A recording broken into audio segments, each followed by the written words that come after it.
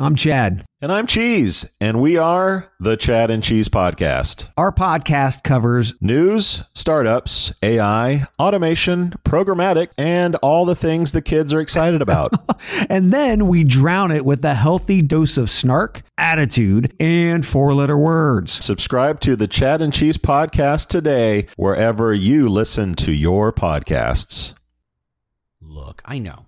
You really enjoy this podcast. You really enjoy the sound of my voice. You really enjoy the blah, blah, blah that stems out of it, talking about the employer brand, world, function, space, and tasks at hand.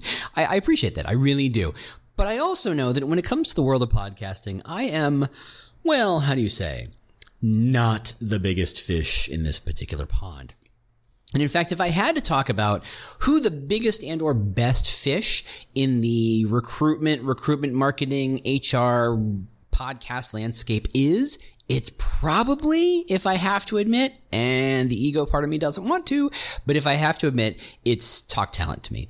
Obviously, Rob Stevenson and Hired have done an amazing job putting together a fabulous set of interviews. And honestly, Rob's a great interviewer. I don't think he would say that about himself. I think he much like me would downplay his own ability in that space, but I think he does a fabulous job interviewing people. Why am I starting a podcast this way? Well, because it's funny. I wanted to be on the podcast, and turns out Rob's kind of a fan of what I do, and so we're, have a mutual admiration society. And so we talked about how do we, be on each other's podcasts. And we thought, do we do two separate podcasts? Do I interview him? Does he interview me? And unlike him, I am an atrocious interviewer, as you all know, or should know if you've listened to some of my very early episodes.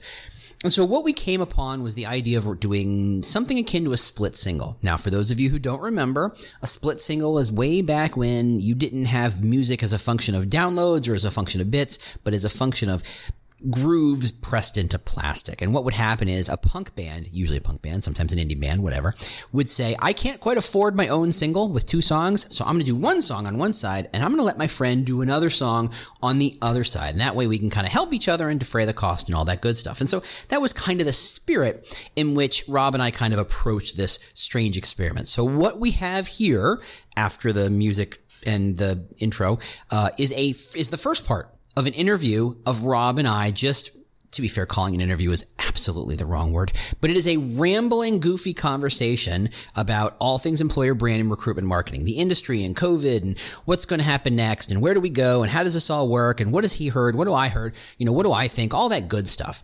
And it's only the first half. So it's about a 25-minute episode. If you like the conversation, there's more. And trust me, Rob gets funnier as he gets along. So I think he's drinking the whole way through. I can't confirm that, but that's my suspicion. I, of course, stick to caffeine. Anyway, so when we get right back, we're going to start to hear the rambling conversation that is Rob and James talking about stuff. Welcome to the Talent Cast, the world's most caffeinated employer brand podcast. I'm your host, James Ellis, and I've been doing employer brand for years now, and I absolutely love the industry. I love how it's growing, I love how it's changing, and I've tried to do my part to elevate the concept, to get everybody to understand the power employer brand can have in hiring, attracting, and retaining talent. So we try to really focus on driving home the idea that this is a calling and a craft. It's a lot of getting your hands dirty, but it's also a lot of big strategic thinking. And that's where we kind of live, that kind of Venn diagram, the intersection between the big ideas and the getting the details right. So we talk a lot about employer brand and how to do it right and how to think about it and how to look at your problems in a whole new way.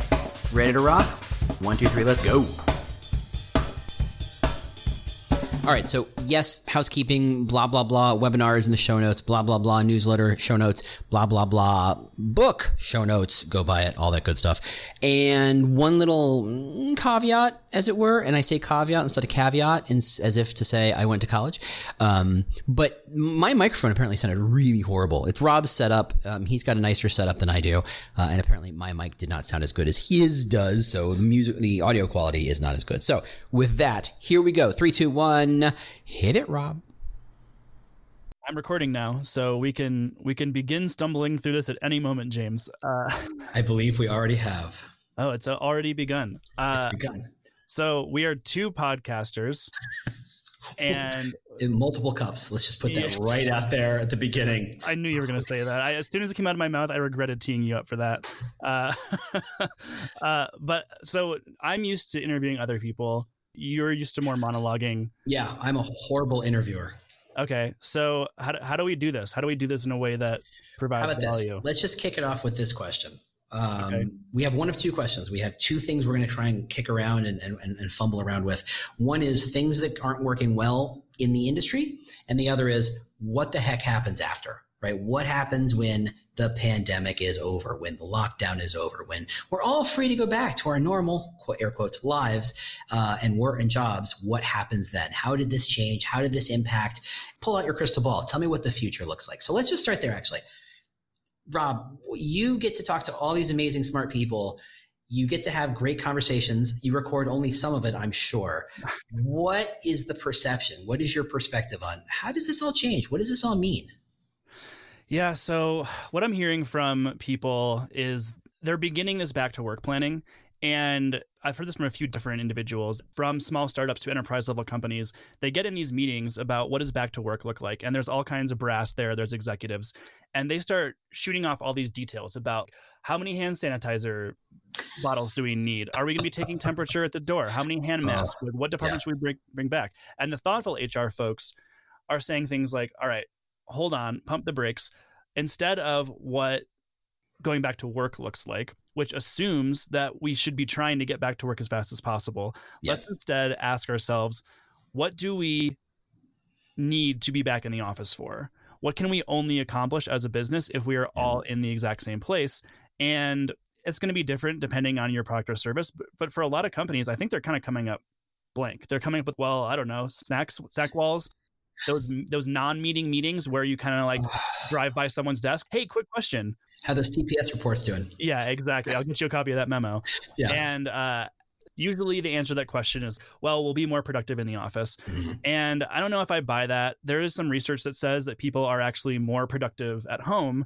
Mm-hmm. And if you believe your employees aren't productive when they're not being monitored, then you've either hired children or your managers are totally bricking it, right? Also valid. In any case, though, I would say conduct your own research. And that's what I'm hearing from folks. That's kind of what they're doing. They're first asking their managers if they think their team is more or less productive since working from home, and then map it to business goals. Don't give me your gut feeling. Let's look at what were your campaigns in flight? What are the products you were trying to ship? What are these metrics for output? Yeah. But let's remember, most teams don't have good productivity metrics. Like a good HRBP, what does a good HRBP look like? What does a good lawyer look like? Yeah, sales, marketing, that's easy to metric the heck out of them. For the rest of the people, it's really tough. Coders, is it lines of code? Is it products? I mean, it's so hard to do that. I think that, if you could like take it like an Etch-a-Sketch table and you kind of shake it and go, okay, if we started from scratch, if you said we have to come back to work and come into a shared building and you put a little number next to that question about how much that costs you, if this was any other world, if this was any other budgetary line item, you would say, what in the heck do we get for doing that? And we just assume that is table stakes. We have to have it and we have to come back to it. This is the opportunity to say, really? Are you sure? Because if it's $100,000 to rent that office, if it's $100,000, $200 million, whatever it is to claim that space as your own, someone in that really smart room is going to say, if I had $1 million, I would do, and there's so many other opportunities for you to really push productivity, push your marketing, push your message, own the share of voice, own the product, whatever it is. Yeah. I think that to say it's an assumed that this is the first thing you'd spend your money on is absolutely ludicrous for most companies. Exactly right. And there is this built-in guilt, like you say, of whatever you're paying for rent in your office, you're now essentially wasting, right? I spoke to the CEO of an investment company who was like, we're paying all this rent for this office and, we're antsy to get back in. And I was like, dude, that can't be the reason. I call CEOs of financial companies dude, by the way. There's no reason to get people back in the office. Their internal monologue is they think of themselves as dude, by the way, just so that's completely I'm just speaking the language. It's corporate communication at its finest. All right. I was a rhetoric major. This is how you play the game. Oh my God, a rhetoric major. I had no idea. That's amazing. And I know you're asking yourself, what does that mean? let's move on.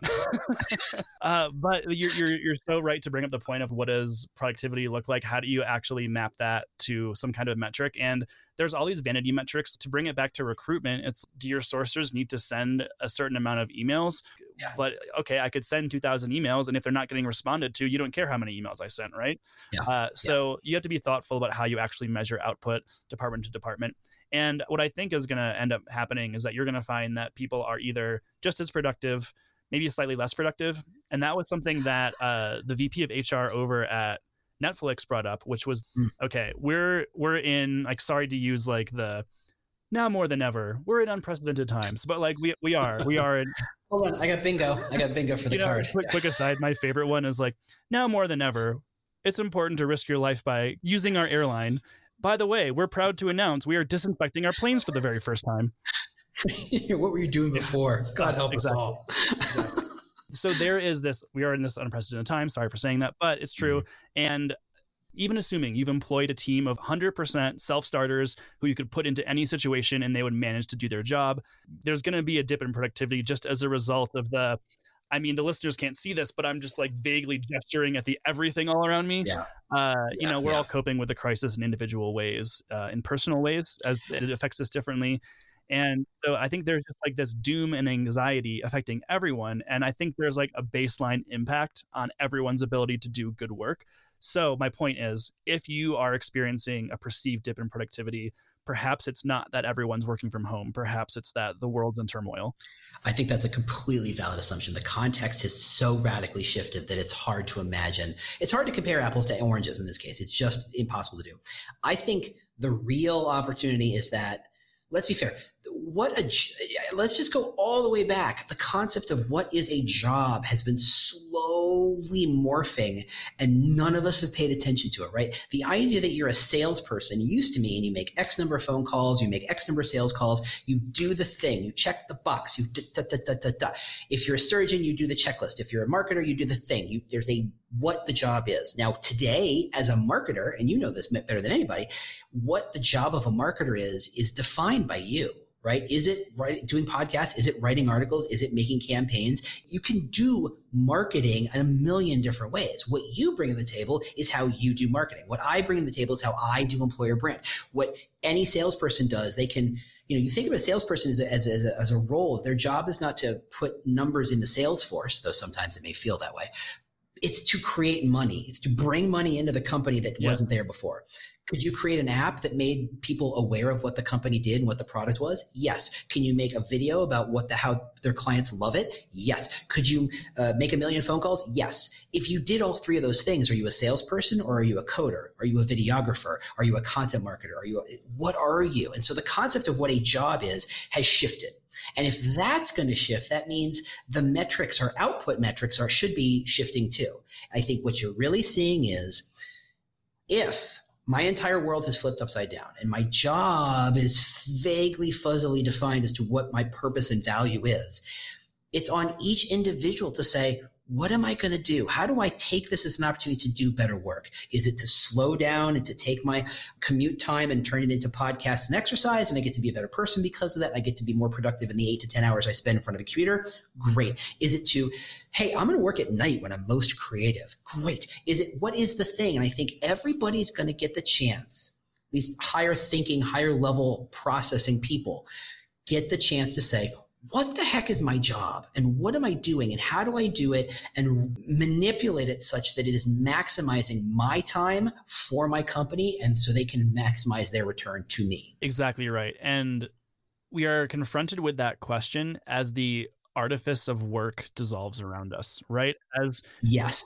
That's such a pretty way to say it, man. That was like, I think I talked for 3 minutes and you just went, it's this thing, artifice of work. I'm like, I love that. Because suddenly you don't have to be in an office at a certain period of time. You don't have to be at your computer looking like you're working, right? I had a VP of sales that I worked with one time used to love to say, are you working or are you just at work? And it was a joke, but the point is, are you 100% productive the entire time you're in an office? And more importantly, do you need to be? No. How does your job take 40 hours a week? Sorry, mine doesn't. Like, I was in the office for 50 hours. My job probably took 25. And the other time is spent in between meetings, just doing work on that kombucha tap. killing time, looking productive, like looking like I'm working, so that like or you're being interrupted so many different times in a way your boss walks up to your cubicle. You're like, I have to stop everything I'm doing. My boss WhatsApps me. I can say, give me 10 minutes. It's not a big deal. Nobody's angry. The interruptions are completely different. It's a very different situation. Yes. Absolutely. And so when you don't have those distractions, when you don't have this need to appear somewhere, when you don't have to devote 2 hours of your day coming and going from this office and transitioning into and out of it, you do have this opportunity to reflect on what is the nature of my work? How do I best get my job done? It's certainly not a number of calls I have to make or things I have to log in Salesforce. You can be thoughtful about how you add value. I'd love to hear from people, that's a survey question. It should be, look, once you got past the first 2 weeks of, oh, this is all weird and this is terrifying and what's going on and how does this work? Do people feel like they're being able to be more creative? Can they have that kind of weird idea and say, I'm going to reach out to Teddy over in that team way over there and say, would you be willing to help me on this crazy ass idea given we have a little more capacity? I'd love to see some sort of sense of, do people feel like they can do more creative, better, deeper work because of the new context? That research, maybe it exists out there. I haven't seen it yet, but I think the argument against it would go something like, well, that happens when you can like breeze by someone's desk, or when you have one of those non-meeting meetings where you kind of wheel around in your chairs and you start talking about things for like 7 minutes. But the thing is, I spoke with Chris Wynn, the CEO of Creative Market, and they're a fully remote company even before the pandemic. Yeah. And so he was like, how do we manufacture those kind of conversations? And they're still doing it. They were still managing to innovate and be creative about work problems, and they didn't have to all be in one location to do it. Yeah, if you see your creativity stems from that, you build systems around that and tool sets around that. I'm just thinking about the average employee who has a million things to do. At some point, they have this idea. They have this thought of, what if I teamed up with someone? What if I bounced something off somebody else? You've seen the data from Marcus Buckingham about people who feel confident and great places to work. Everybody feels like they have a partner or a work wife or a work husband, right? I think the digital space lets us kind of open that up. It's not just one person all the time that we feel partnered with. You get to open those kind of conversations up to a lot more people. And maybe I'm being Pollyannish about it. Maybe I'm just being, naive about it, but I feel like I've gotten a chance to be more creative in that time, because it's like, well, what if we did this? Let me send that stupid email the second I thought of it. I said, Gabe, what do you think about that? And if he takes an hour or a day to come back to me, and as he kind of percolates that, that's a better conversation than me swinging by his desk. Hey, Gabe, how you doing? Hey, I had this idea. And he has to stop everything he's doing, and he has to answer me, and he's got to answer me quickly because he's got to get back to the work. I just wonder if we can get beyond taking the change at face value, right? What's beyond what it is? Yeah. And now you're tying into the virtue of asynchronous communication, where it's, I can respond to this in my own time, which, by the way, Slack isn't the answer to that, because Slack is asynchronous communication that I have to respond to synchronously, or else it's like, where's Rob? Like not being pushed out of my focus and flow state and actioning things for later allows me to devote actual time to it. I do wonder, though, the long-term effects of working from home. And someone pointed out to me that for someone who lives in a densely populated area like New York or San Francisco, working from home is a significant reduction in quality of life for young workers, especially when you think about how young people live. As an example, I was making a pretty competitive salary in San Francisco. I had 4 roommates, and that's normal. That's just how we live. Yeah. And I don't live like that anymore because I moved to Los Angeles. But like, I'm imagining trying to work affordable Los Angeles. That's funny. So much more affordable. It's like the second most expensive place. So it's like such a deal. Yeah, exactly. But I think about how would I possibly be doing work in a small apartment with all these other people? Like, I wouldn't be able to do it. Sharing the same Wi-Fi and just not being able to go into a place that feeds me, that has the space for me to do work, that has other people who I get to interact with in a personal way, and just like the long-term effects of that. And now it's just like an economic question. It's like, all right, well, if it's long-term work from home, and suddenly all these companies are paying people who live close to their former headquarters, if they aren't coming into an office, then why hire them in San Francisco? Why not hire them in Akron, Ohio? And have you seen that Zuckerberg's already announced that if you don't live in San Francisco, you're probably not going to make San Francisco pay scales anymore? He's literally giving people a pay cut if they live in Boulder or if they live in wherever. Exactly. It does. Yeah. It makes more sense. You're paid market for the market that you're in. But then it's like, well, we don't have to hire people in San Francisco anymore, right? We can get the same level of talent across the across the country in a much cheaper way. Oh, I think it's better. I think if you're trying to, let's be fair. Look, in San Francisco, you got Googles and Facebooks and Apples, and you are the giants of the tech industry throwing money as if they've printed it, which, by the way, they have. Everybody else is competing for third-rate talent. Now go to Madison, Wisconsin, go to New Orleans, go to any place that you can get for less than that amount of money. You can get top tier talent there. You just have to go and be in a place that is not the obvious place to look. And I think that's also going to shift things. Yeah. I wonder if that economic pressure will result in companies not wanting to work from home because, okay, we can start hiring people across the country, but then does our city fall apart? Yeah. So interestingly enough, I've had this conversation with a lot of people in my office, office bunny ears, because it's the WhatsApp group that we chat about this stuff. So for those of you who are old enough to remember when the internet really stuck, just before 2000, when the money was starting to flow in and people had this thing called broadband and it wasn't dial up, people said, well, why wouldn't I move to Idaho? Why wouldn't I move to middle and nowhere? And there was a talk about the whole nomad culture. What became the nomad culture spawned from that idea. But the truth is most people didn't want to move to Idaho because it was still Idaho. And you compare Idaho, and there's nothing wrong with Idaho. If you love Idaho, that's great, but you're not choosing between Idaho and Chicago. You're not choosing between Idaho and San Francisco. You're choosing between Idaho and Iowa. And so people didn't want to go there because they were losing nightlife and culture and movies and. Except today, not just Netflix, not just Hulu, not just Spotify, but really, if I can't go into a movie theater because there's a virus that keeps me from going there, what the heck would I live in a big city for? Now I'm in Chicago, so I have this conversation with myself on a semi-regular basis. Maybe this is the thing that makes the megalopolises of these cities start to decay a little bit, to say, look, you can work anywhere and be happy and successful because frankly, you can't be in a room and party at Lala anymore. Yeah, exactly right. You have to accept, though, that this is not permanent, that there will be a time when there are concerts and sporting events and et cetera, and restaurants available to you. I don't know. I mean, it's not going to be never. I don't know. I think now this is me going super full on, megatrends thinking. If we do a year without a virus and we all learn to build in brand new habits of this, work from home, small social groups, it's your family, it's your handful of people that that you live in a circle where you're like, okay, I know they're not wandering at the bar and getting coughed on. I don't know that we swing back from that. I think we build ingrained habits that we say, this is the new normal. This is the actual thing we want, that we find these valuable things we get to do that we couldn't do before. If you get to live in the middle of nowhere, Illinois, instead of Chicago, everything's cheaper, and that includes the food, and that includes the booze, and that includes everything. And, you get to build different habits and hobbies. You get to start a hobby in which you have a room dedicated to your hobby. I can't afford a room dedicated to my hobby. There's no way. I can't afford my own office. I live in my dining room. Yeah. Right. It's things, it's when the structural stuff starts to shift, when people start to invest in that. You remember years ago when you started to see that Ethernet was standard in new house buildings for a hot second before Wi-Fi took that over. It's once those structural changes happen, coming back from that's really hard. So I wonder, there's going to be a deflation on cities across the board, assuming a virus doesn't land in the next 20 minutes. Yeah. You mean vaccine? Yes. Thank you. No new viruses. Yeah. Oh no. We've had plenty. I have to believe that whatever period of time it takes, cities will open back up, and the people who have chosen the megalopolis, as you said, we're aware of how much houses cost in Des Moines, Iowa. It's not this is news to us. $1 million in Iowa gets you, a moat and a drawbridge, which is great. And it gets you a parking spot in San Francisco. The reasons that you live in a city, I believe, will have to come back to you.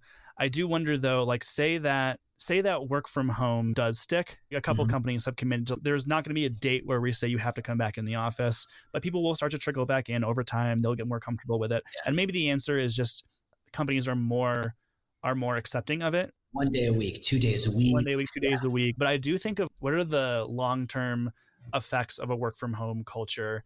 And I see things like a lack of camaraderie and friendship among workers. Yeah. Yes, I can ping someone from another department about this cool idea I had, but we can't walk and go get coffee together. We can't have lunch together. We can't joke around in the office like we would.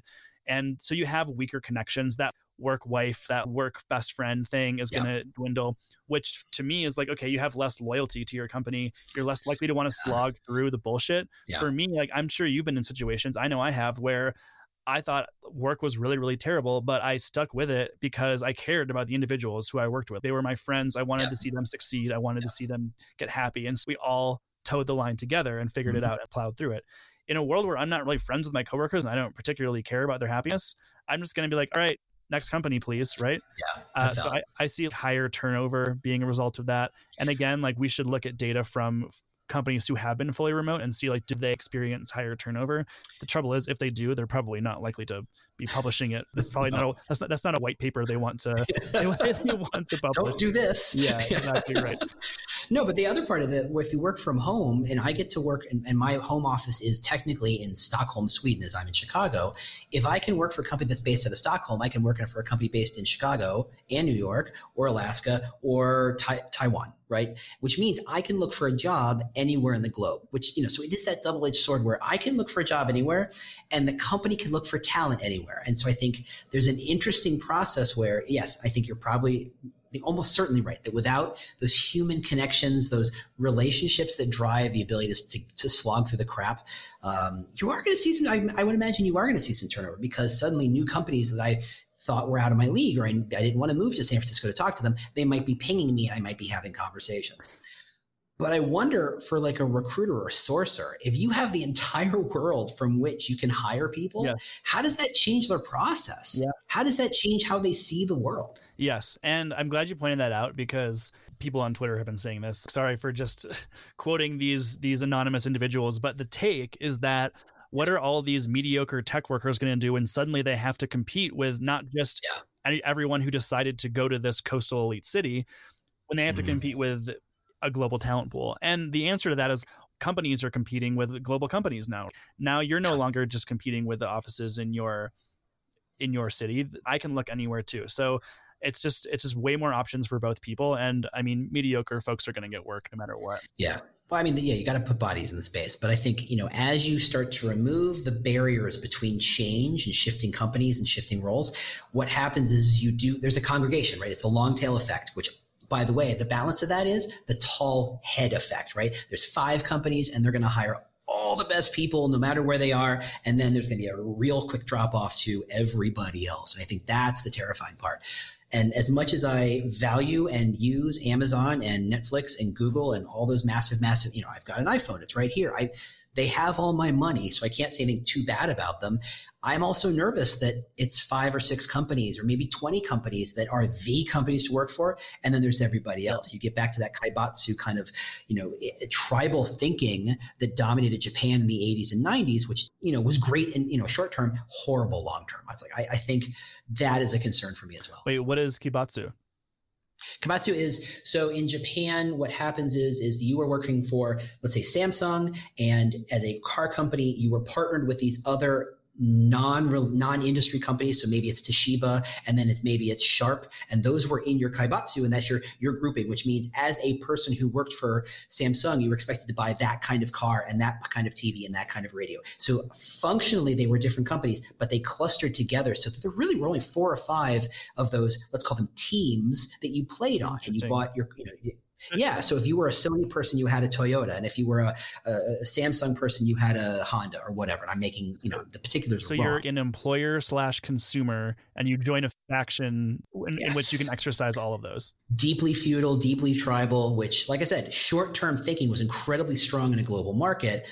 But the downside is, let's be fair, for the last 15 years, they've been, a slow decline, and that's part of it. Yeah. So assuming we're able to avoid that sort of hegemonic dystopia, and we're going to be sourcing from a global talent pool, but still working from home, you don't have that internal camaraderie maybe as much. You don't have those work best friends. You certainly don't have the snack wall. When you are trying to... You love a snack wall. Something amazing happened to you by a snack wall. It's stuck with you. The answer is that when I ask myself the question, what am I missing by not co-locating? It's Cliff Bars. and Nature Box, I realize they exist, but come on. Yeah, no. They just show up magically. It's like, oh, hey, look, they have bars. Great. If you start a podcast, you start getting NatureBox. is how that works. All right. So like I said, that is just part one of a very goofy, interesting, fun, rambling conversation about the state of the industry and the state of the future of the industry. If you want to hear part two, there should be a link in the show notes by now. If not, just go to Talk Talent to Me and it should be right there. We're trying to release these things on the same day. So thank you so much for listening. And maybe we'll get to the usual way of doing things next week. Who's to say? I'll talk to you next week. Bye. This has been an episode of the Talent Cast, part of the Evergreen Podcast Network. If you'd like to get in touch with me, a couple of ways to do that. Obviously, there's Twitter at The War for Talent. You can go to the podcast website at thetalentcast.com. If you'd like to stay up to date on the news of this industry and what's going on, just go to employerbrand.news and sign up for the email newsletter with lots of news and links to other places.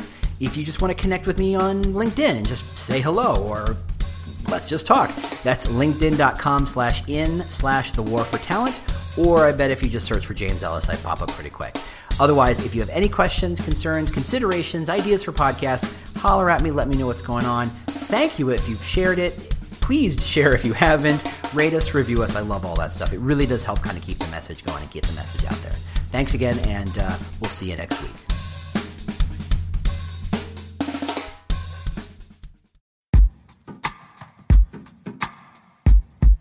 The Jim Stroud Podcast explores the discoveries and trends forming the future of our lives. Brain-to-brain communication, robot bosses, microchip implants for workers, and artificial intelligence replacing human workers are all happening now. If you want to know what's happening next, subscribe now to the Jim Stroud Podcast.